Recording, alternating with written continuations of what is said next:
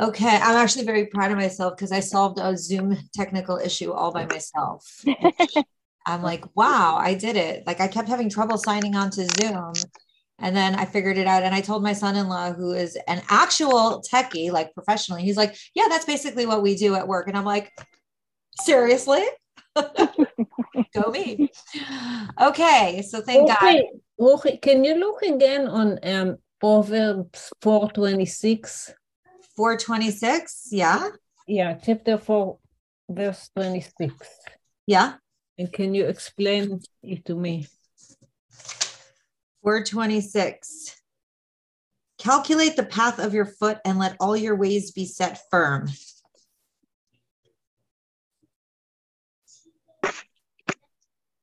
Yeah, in Hebrew it's a little. Yeah, in Hebrew it's a little confusing. Yeah. It's about like when you need to stay on the path and when you need to step off the path in order to do the right thing.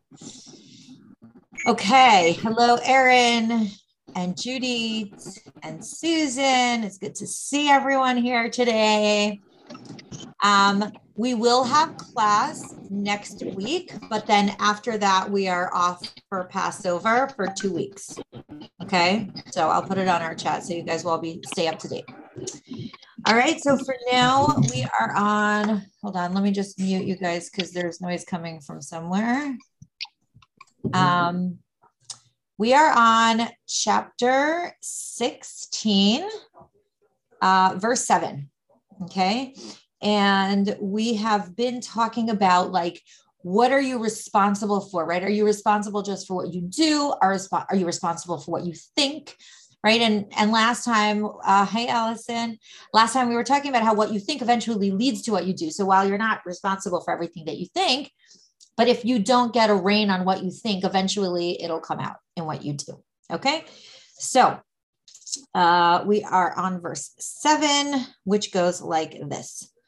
Birtzot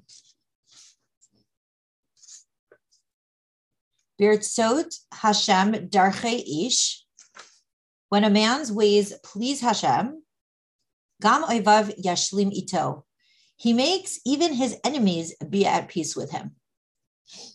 So this is an interesting verse, and it's something that comes up a number of times in Judaism, which is about the relationship between how I get along with others and how God views me. Okay. Hi, Tammy. Actually, for those of you who grew up with a stronger religious tradition, or maybe you went to Jewish summer camp, in the Birkat Hamazon, there's a small part of it. Even people who do the abridged version usually do this part. Okay. Make some signal if you recognize this.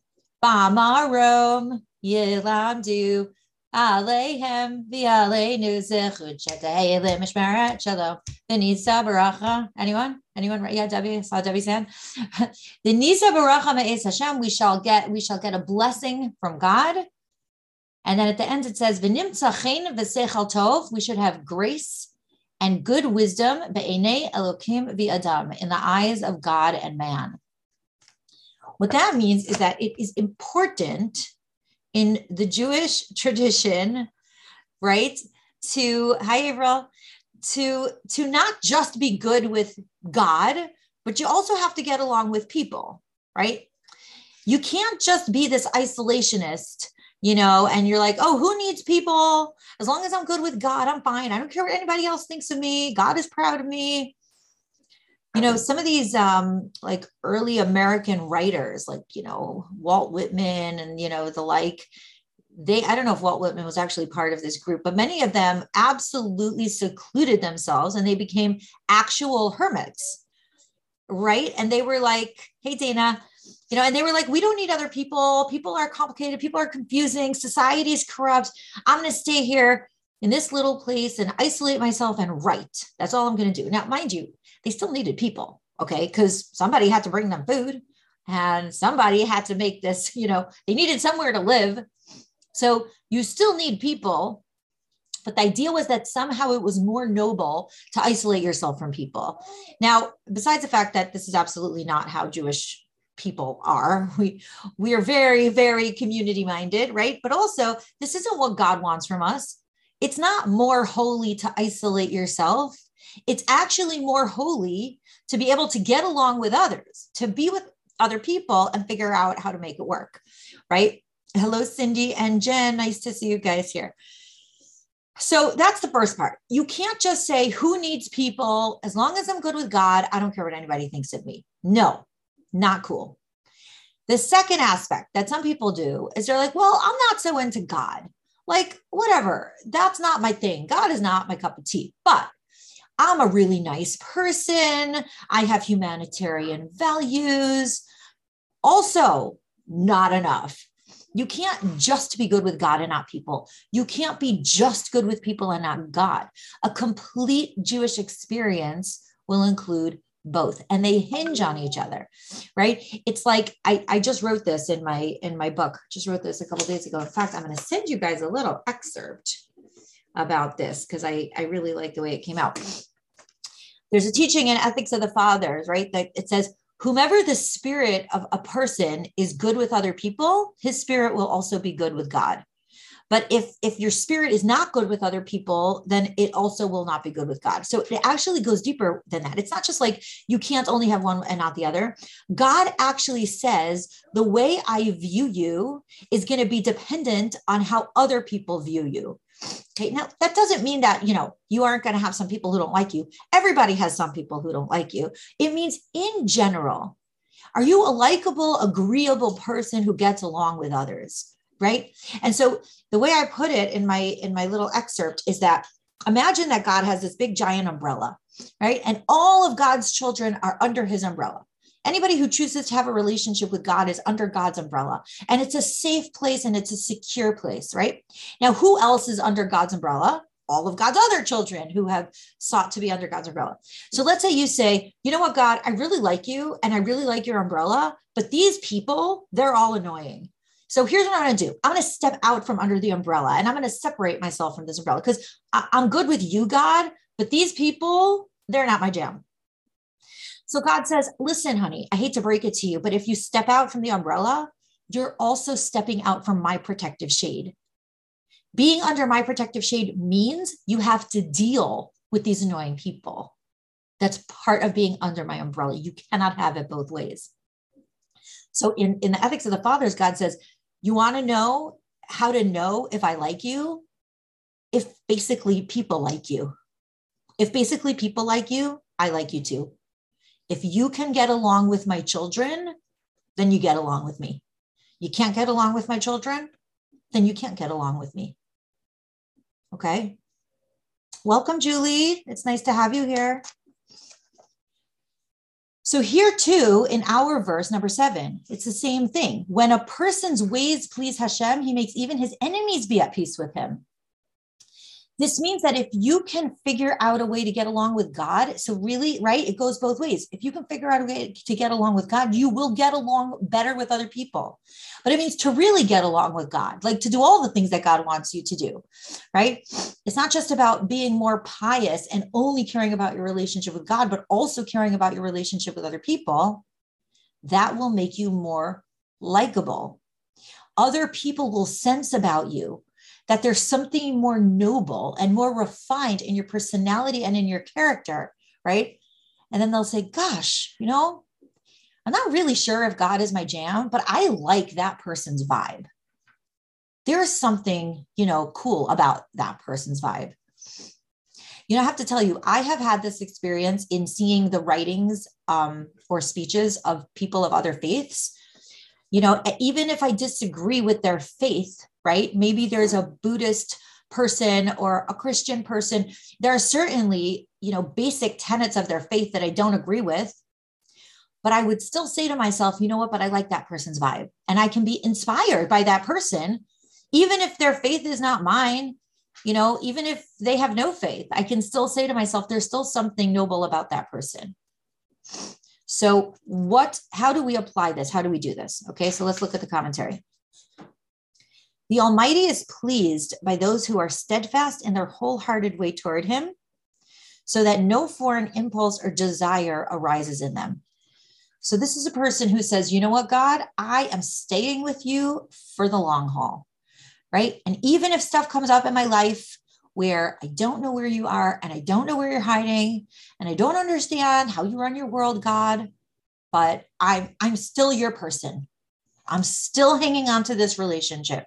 When a person does that, right, God is so pleased with that person. That's the first half of the verse. When a person's ways please God, God is proud of that person, right? It's like God is saying to us, I'm so proud of you for staying strong even when it's hard. Then the commentary continues, he is steadfast and constant in granting them his favor. So here you have this word, this idea of grace, that God will give this person a certain degree of likability, right? So it's like a gift. Hashem grants them his favor. Hashem says, listen, you are loyal to me. I'm loyal to you. I'm going to stay with you. I'm going to help things work out for you. I want life to work out for you. Since they have achieved peace with the inner enemies of sinful urges, right? We all have that inner enemy, the enemy within. We call it the Yetzer Hara.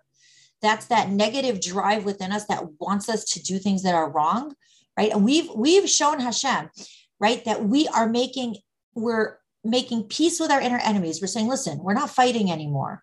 This is how I do things. I'm not going to listen to you. I don't want to be in a fight all the time. So Hashem says, you've made peace with your inner enemies. I am going to make sure that you have peace with your external enemies. And he rewards them by giving them peace with any external physical enemies they may have. That people do tend to recognize that this is a person that has value. And this is a person that's worth admiring. And this is not a person that I want to fight with. But there's also something metaphysical going on here. It's not just like a natural cause and effect. It's also God saying, I will make this special result happen for you. That if you try your best to stay good with me, I will make it that people will like you. So we see that there's this sort of circular relationship. If you refuse to get along with others, God will say, well, then you can't get along with me.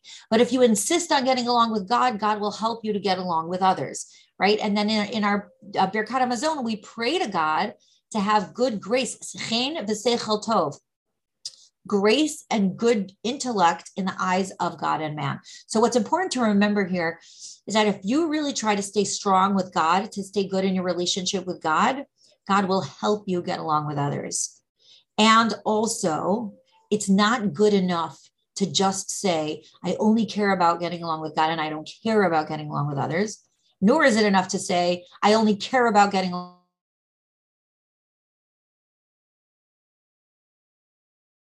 with others and I don't care. Okay, any thoughts or comments on verse 7?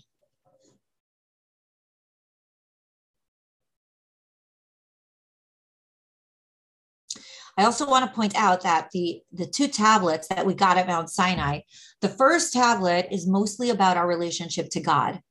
It's about believing in God, about not having other gods, about not taking God's name in vain, Shabbat, right? And the second half is all about our relationships with other people. Don't kill, don't steal, don't be unfaithful in your marriage.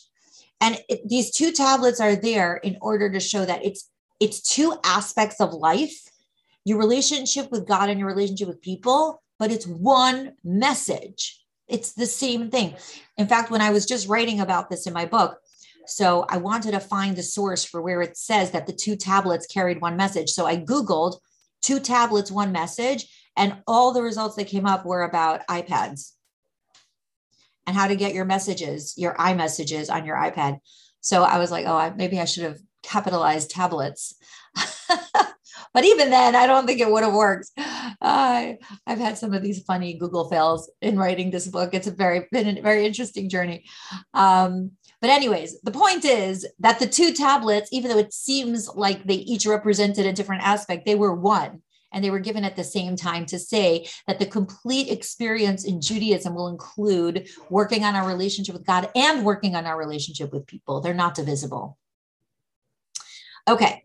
Any other thoughts?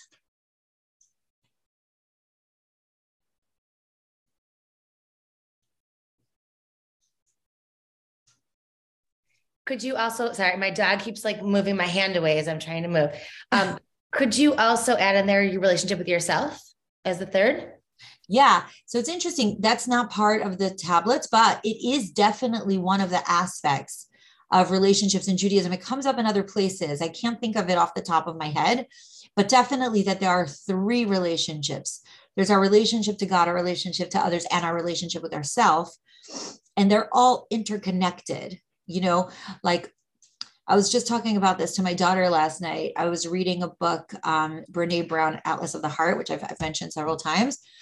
And in the book, she was talking about how very often insecurity becomes a self-fulfilling prophecy. And my daughter asked me, and I was really excited about it. And I took a picture of it and I posted on Instagram, and she's like, I don't understand. What is it saying?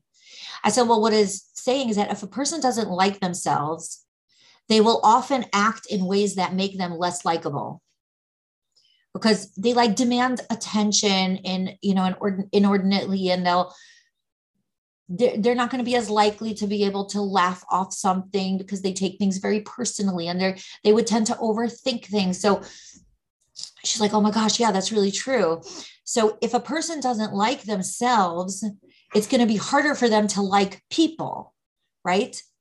And if a person is having a negative experience in their relationship to God, in their relationship to other people, let's say somebody's in a really abusive marriage, God forbid, they're also going to have a hard time in their relationship with God, because they're going to say, well, how could this happen to me? How could this person do this to me? Or God, how could you put me in this vulnerable position? Or they may start to believe about themselves that they're unlovable, and that's going to translate into their relationship to themselves. So really all of them are interconnected, but definitely your relationship to yourself is in a way like the basis of everything. Thank you.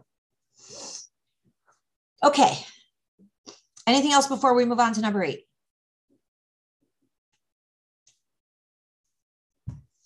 Okay, number 8. Birtzot Hashem darchei ish. No, we just did that one. Okay, Tov ma'at b'tzedakah.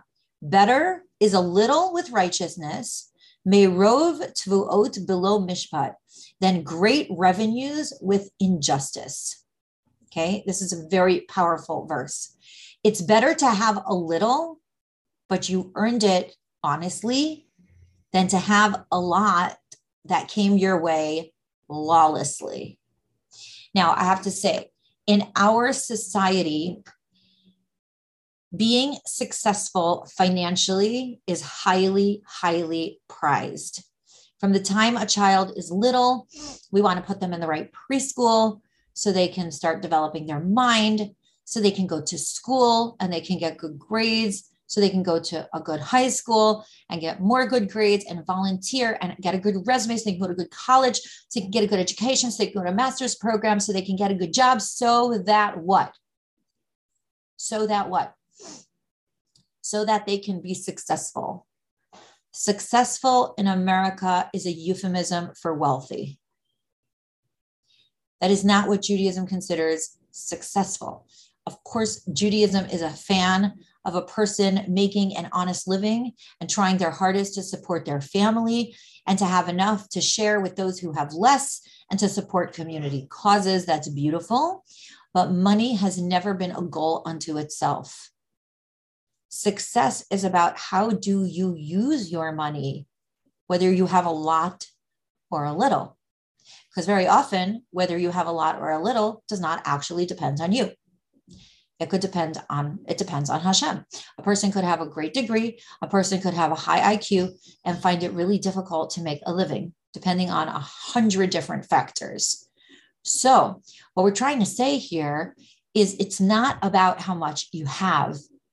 It's about what this verse is saying. It's about how did you get to what you have? And I'm also saying it's about what you do with what you have. You could look at a person and say, wow, see that guy over there? Whew, that guy's really successful. Really?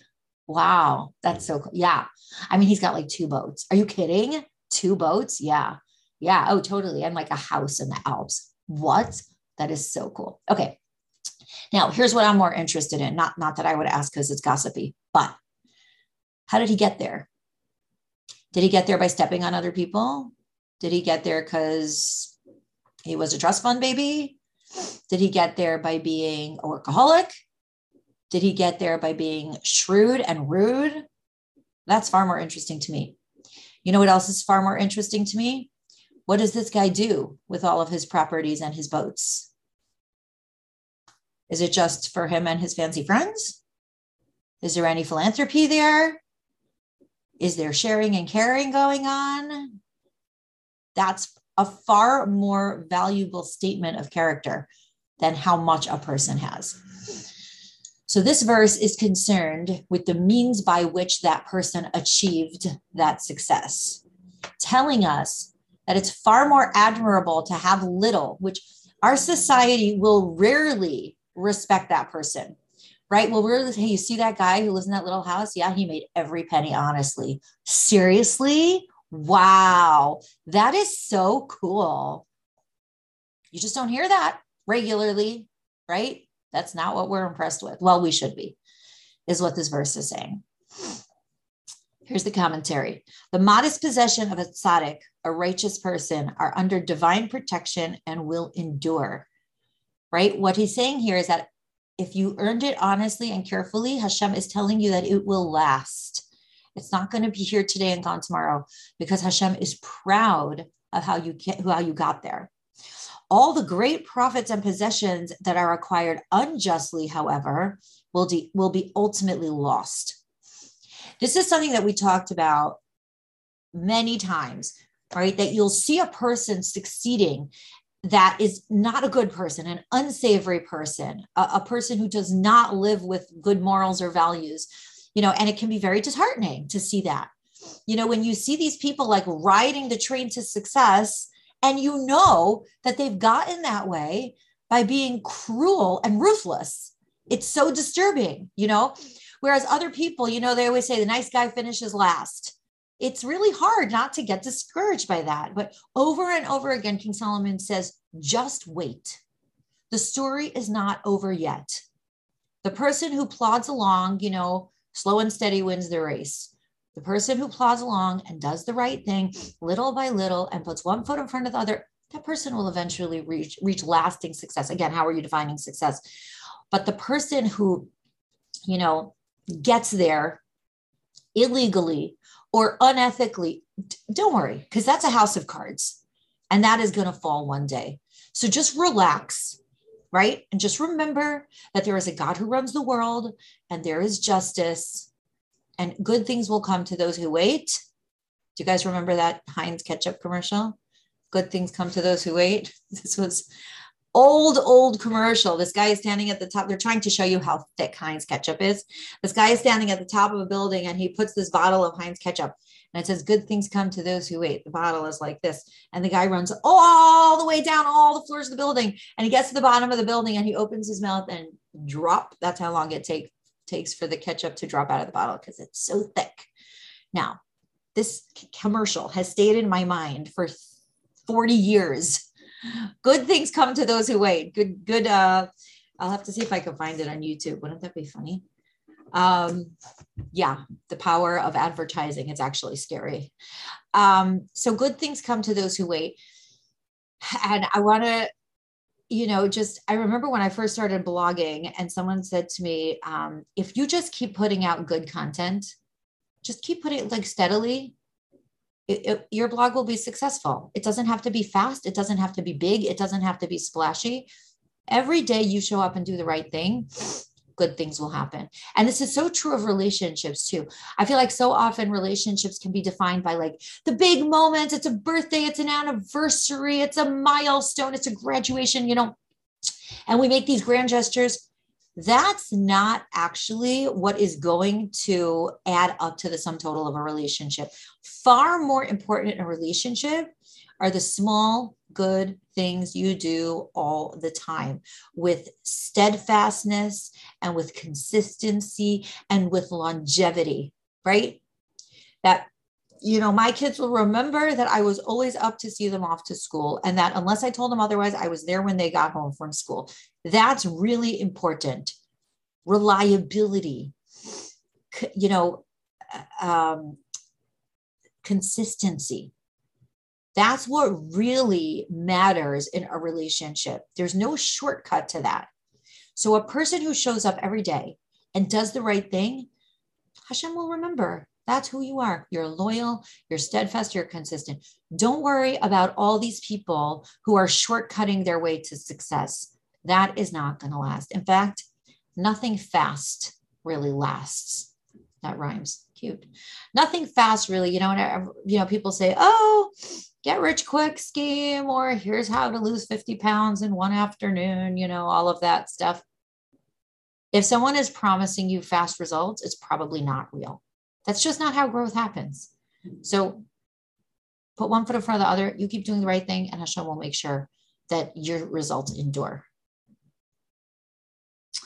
Okay, thoughts or comments on number 8?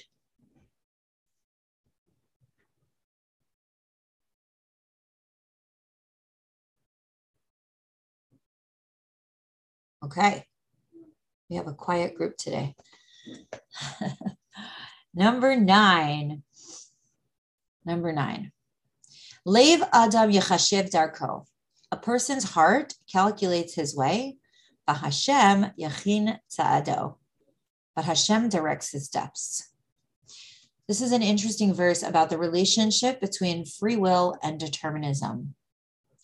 When I wake up in the morning, what dictates what I will do with my day? Me, my decisions, my choices, or fatalism, right? Well, what did God decide was going to happen to me today? How much of it is me and how much of it is God? And this is important because I can only be held accountable for my choices. I can't be held accountable for what God compels me to do. So which part of it is me and which part of it is God, right? The verse again, a person's heart calculates his way, but Hashem directs his steps. In fact, this verse that Hashem directs his steps, we say, Hashem Yachin Tza'ado. These are the exact same words that appear in one of the morning blessings that's in our prayer book. We say, Baruch atah Hashem Elokeinu melech haolam. Blessed are you, God, sovereign of the universe, Hamechin mitzadei gaver, who prepares the footsteps of mankind. That means that God sort of like nudges us in a certain direction for where our steps will go. Okay, so then if I was nudged in a certain direction, so then am I really responsible? How much did God poke me in the ribs and how much of it was really me? So here's what Malbim says. Even though a person has free will to decide on his course of action, it still remains in heaven's power to let him carry out his projects, actually take the physical steps along the route he had planned, or to prevent him, right? Meaning, let's say God decides that he doesn't want me to do what I was about to do today. So maybe he'll make me wake up feeling sick. And I'll be like, oh, I have to call in sick today. I'm not feeling well. Forget it. And all my plans are canceled for today. Or maybe I'm driving down the road and my car runs out of gas, or I need an oil change, or I don't know, 100 other things that could happen, right? So God has the power to intervene in my plans. Just as felicitous oral expression is a divine gift, which we talked about in verse 1, right? That before we say something, we should pray that the words should come out of our mouth appropriately. So do physical movement and achievement depend on his will, right? Did you ever try to do something and you just felt like it was being thwarted over and over again? Like you're trying to send an email and then your computer crashes and then your phone dies and then there's an error message and then the email bounces back and you're like, is Hashem trying to tell me something? This just happened to my husband the other day. I'm trying to remember what it was that happened. I can't remember the details, but he was also like, is Hashem trying to tell me something? Because it feels like he's trying to tell me something, right? So Hashem can thwart your plans if he so chooses to do so. In the transitive, the Hebrew for calculates denotes peculiar, improper plans, hence the Almighty impedes him. Now, here's the thing. Really, God tries his hardest, so to speak, to not interfere with our free will, right? God wants us to be able to utilize our free will so that our choices have meaning, so that our lives have meaning. If God is going to step in and micromanage everything about us, then what meaning does our life have, right? It's like sometimes, you'll give a kid a present, a little kid, it's a birthday, a party or something. And before they even get a chance to open their mouth, their mother says, did you say thank you? Like, hold up, give the kid a minute to see if he's going to say thank you, right? You like put a muzzle on his free will because you jumped in there and intervened. Don't jump in there and intervene. So much of the time, God does not want to jump in and intervene. God wants to give us true free will so that we can live meaningful lives.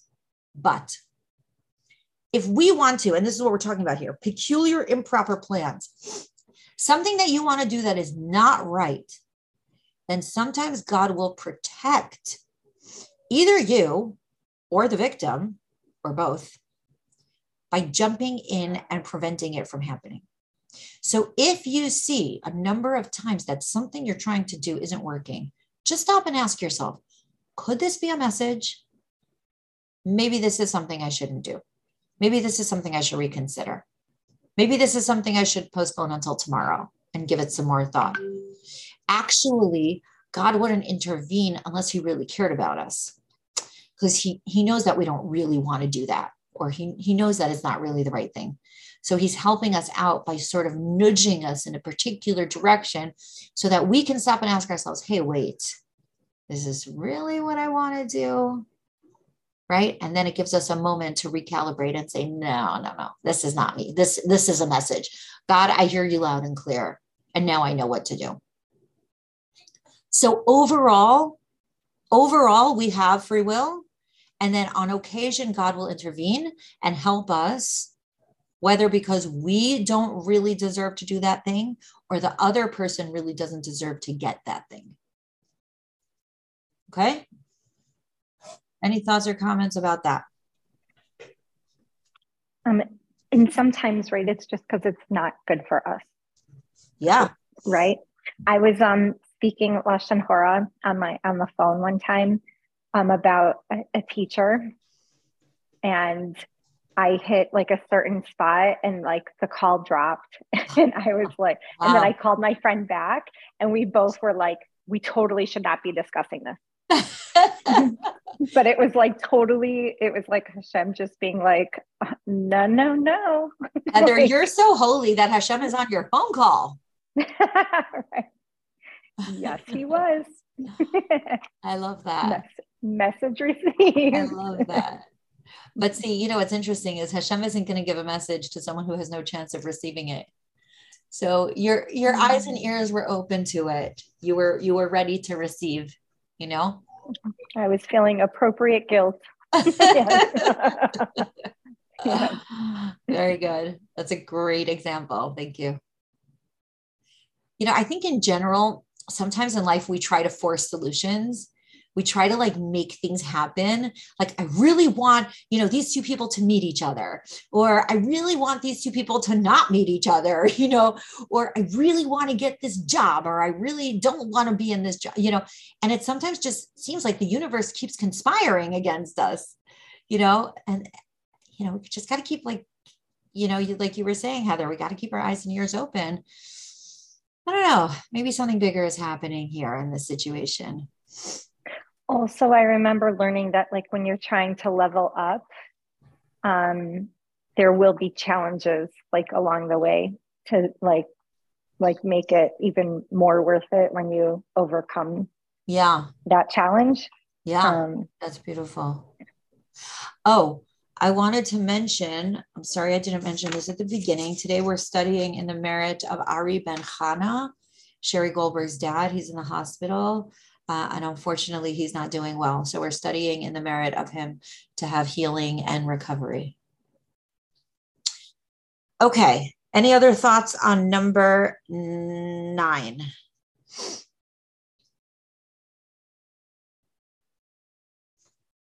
All righty. Number 10. Kesem al sifsei melech. A magic rests on the lips of the king. B'mishpat lo yim'al piv. Let his mouth not betray him in judgment. This is so interesting. The whole concept of magic has gotten so much attention with the advent of Harry Potter. I feel like when I was a kid, if you talked about magic, you would think about a magician, a guy who came and did like a magic show. Now there's like Magic the Gathering and, Harry Potter, and people, just think of it differently. But what does this mean that magic rests on the lips of the king? Let his mouth not betray him in judgment. Okay, so we're talking about a king here. We're talking about a king of Israel, a Jewish king. Now, a Jewish king, so King Solomon, who wrote this book, right? He's talking about himself and his father, King David, who was the first true king of Israel. King Saul actually came before him, but he was more like a pre-king. But in any case, the king was meant to be a representation of God's glory. So a king could not get obsessed with his own power like a modern day king, but rather he understood that he was a humble representation of the glory of Hashem. In fact, a king had more rules than a regular mortal. Unlike in our understanding of a king, the king is, exempted from certain things. The king doesn't have to. The king can do whatever he wants. He's the king. The opposite is true of the king of Israel. He was limited in certain excesses and indulgences. He was supposed to wear a Torah scroll attached to his person all the time in order to remind him of his responsibility to be humble and true to the ethics of the Torah. So what is he saying? King Solomon here is talking about the responsibility of a king, that magic rests on his lips. Okay. So the commentary explains that whatever issues from the lips of a king, even in superficial talk, is regarded as a magic or wizardry. What that means is that it's like inspired by Hashem, that and unfortunately, as Jewish history went on, King Solomon was at the absolute climax of the Jewish experience. When all the Jews were living in Israel, it was an era of incredible peace. There was financial security. There was incredible Torah knowledge. It was a beautiful utopian time for the Jewish people. Unfortunately, it kind of went downhill from there.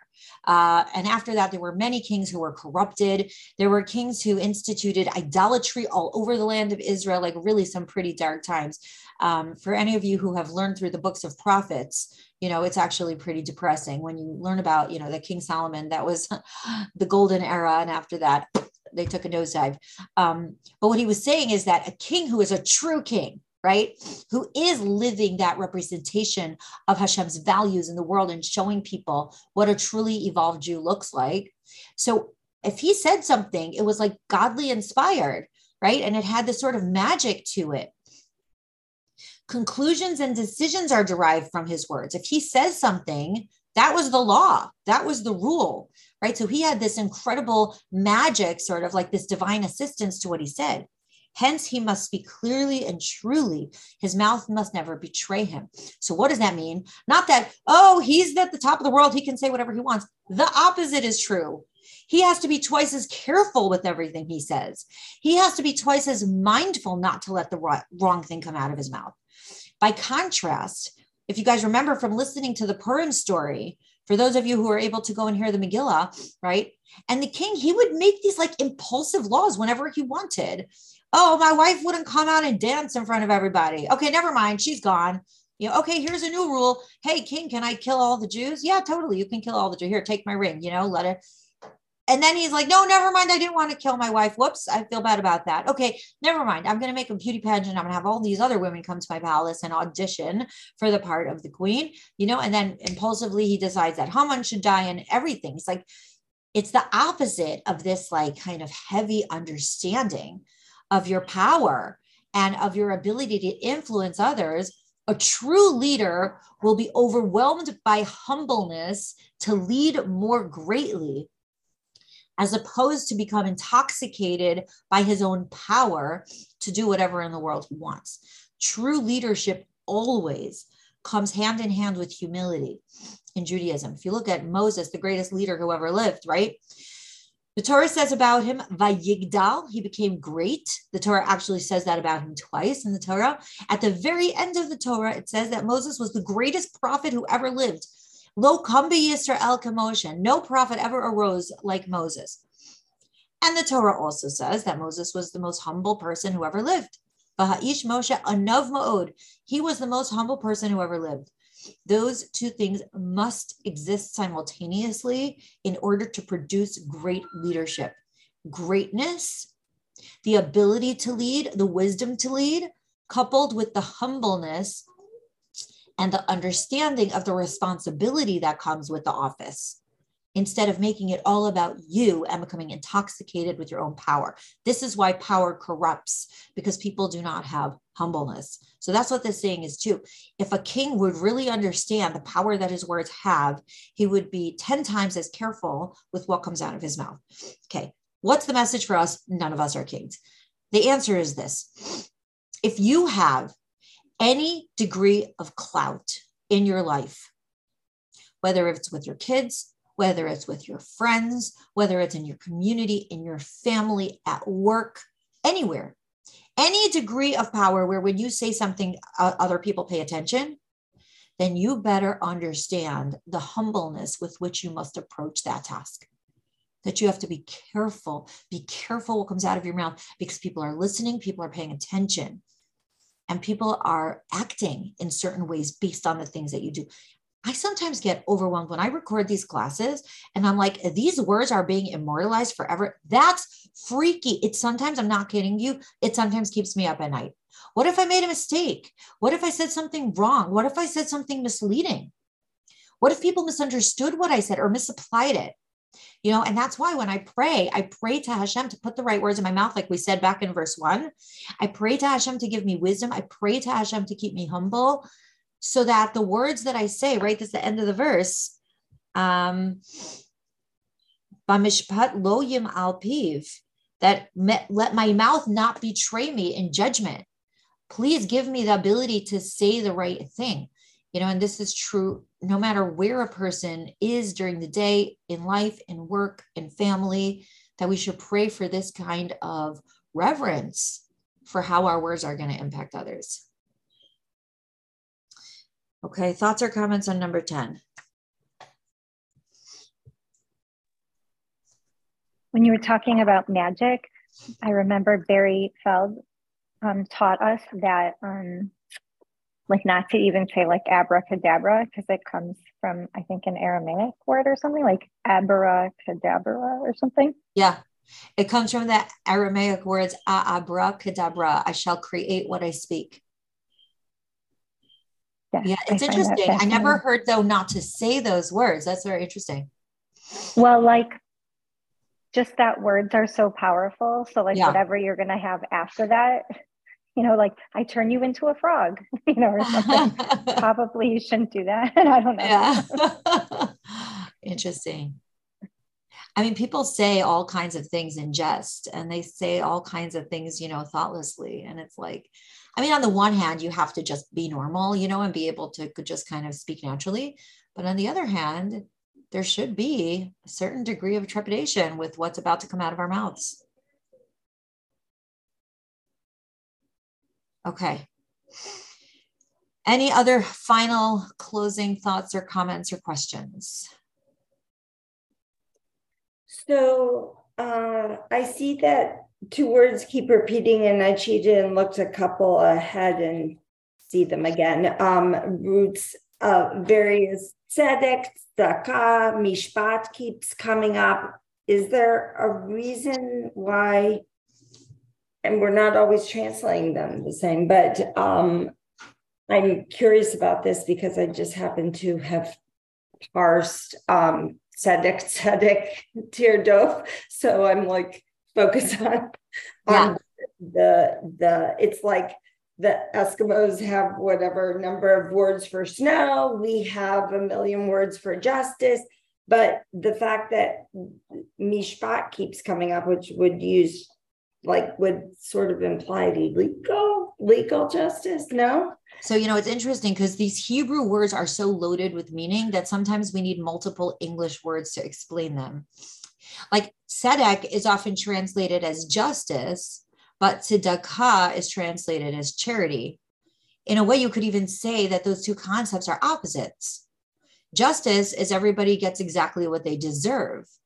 Charity seems to be where a person gets more than they deserve. So the way we understand this is that actually charity, see, here's the problem. The language of Judaism in English is usually the language of Christianity. Charity is a Christian word. It's not a Jewish word. We translate it that way because it's the best we've got. But really, you know what tzedakah is? Tzedakah is really justice. Tzedakah is everybody getting exactly what they deserve. Why? Because God said that everybody should tithe. And therefore, that 10% doesn't belong to me. Giving it to someone else is just restoring justice. It's not charitability. It's justice. It's righteousness. So the reason why certain Hebrew words might be translated differently in different places is because of the context and how that word is being used. That's why, as often as possible, I try to point out the Hebrew and explain where that Hebrew word is used in other places, because that's going to show us what it really means. And the truth is, it's a little unfortunate because I'm teaching Torah, right? English is my first language. I'm very comfortable with Hebrew, but most of the people that I teach are not familiar with Hebrew much at all, just a smattering, or if they are comfortable with Hebrew, it's more in like the way Hebrew is used in modern Israel, not necessarily in biblical Hebrew. So, the reason certain words are used, it's almost like you kind of have to learn Hebrew alongside it, because English is just so limited in its expression of spiritual concepts. And what we do have comes to us via Christianity, penance and absolution and prayer. These are all Christian words. Some of them are useful, some of them are less useful. So I was giving that quote, tzedek, tzedek, tirdof, to somebody who's not even Jewish. And so I was trying to explain it, that they work in the justice field. So, so I was diving into it and trying to read commentary on it and all this sort of thing. I read about that the concept of tzedakah, tzedek, justice it is mercy combined with justice, not just either one alone. So like you were saying, there's charity and there's justice, but this is a concept that connotes both. So one thing I read was an example where, like, if a poor man gives you his coat as a security deposit, you have to give it to him back before sunset if it's cold, and it's his only coat so he can sleep in it and not be cold. And so legally he gave it to you. That was the security deposit, but mercy requires that you lend it back. Yeah. That's such a great example. And that's so Jewish. That's just so iconically Jewish, what you just said. So it's a great point. I'm glad you brought it up. Heather, were you going to say something before we close? No, when you were just talking about Christian words, I was thinking like sin and, sinner. Yeah. Exactly. I like telling my clients who feel like they left their religion because of words like that. And then to say like, oh, like in our language, it just translates to miss the mark. Right? Like, is that right? Chet? Yeah. The word chet means to miss the mark, to just miss the target. Yeah. A mistake. Really, that's what it is. A mistake, right? Yeah. That's a far more benevolent word than sin. Sin feels like an irreparable stain that will never come out. True. Okay. Thanks, everybody. Great being with you today. Shabbat shalom. Shabbat shalom. May Ari Ben Chana have a complete recovery. And I will see you guys back here next week, God willing. Oh, wait, one more thing. Sorry. Yeah. If I'm sponsoring Kiddush for this Shabbos, so for people who are in town, come hear Rachi speak at 11:15. When are you speaking? My talk is at 11, and we actually have a guest speaker this weekend, Rabbi Shlomo Buxbaum, and he's speaking also on Shabbat morning at 10:30. Ooh. So come for services, come for the talk, and come for Kiddush. For everything. Yes. Exactly. Okay. Thanks, Heather. Bye-bye. your father's neshama should have an aliyah. Should have an Amen. Amen. Yeah. Okay. Bye, guys.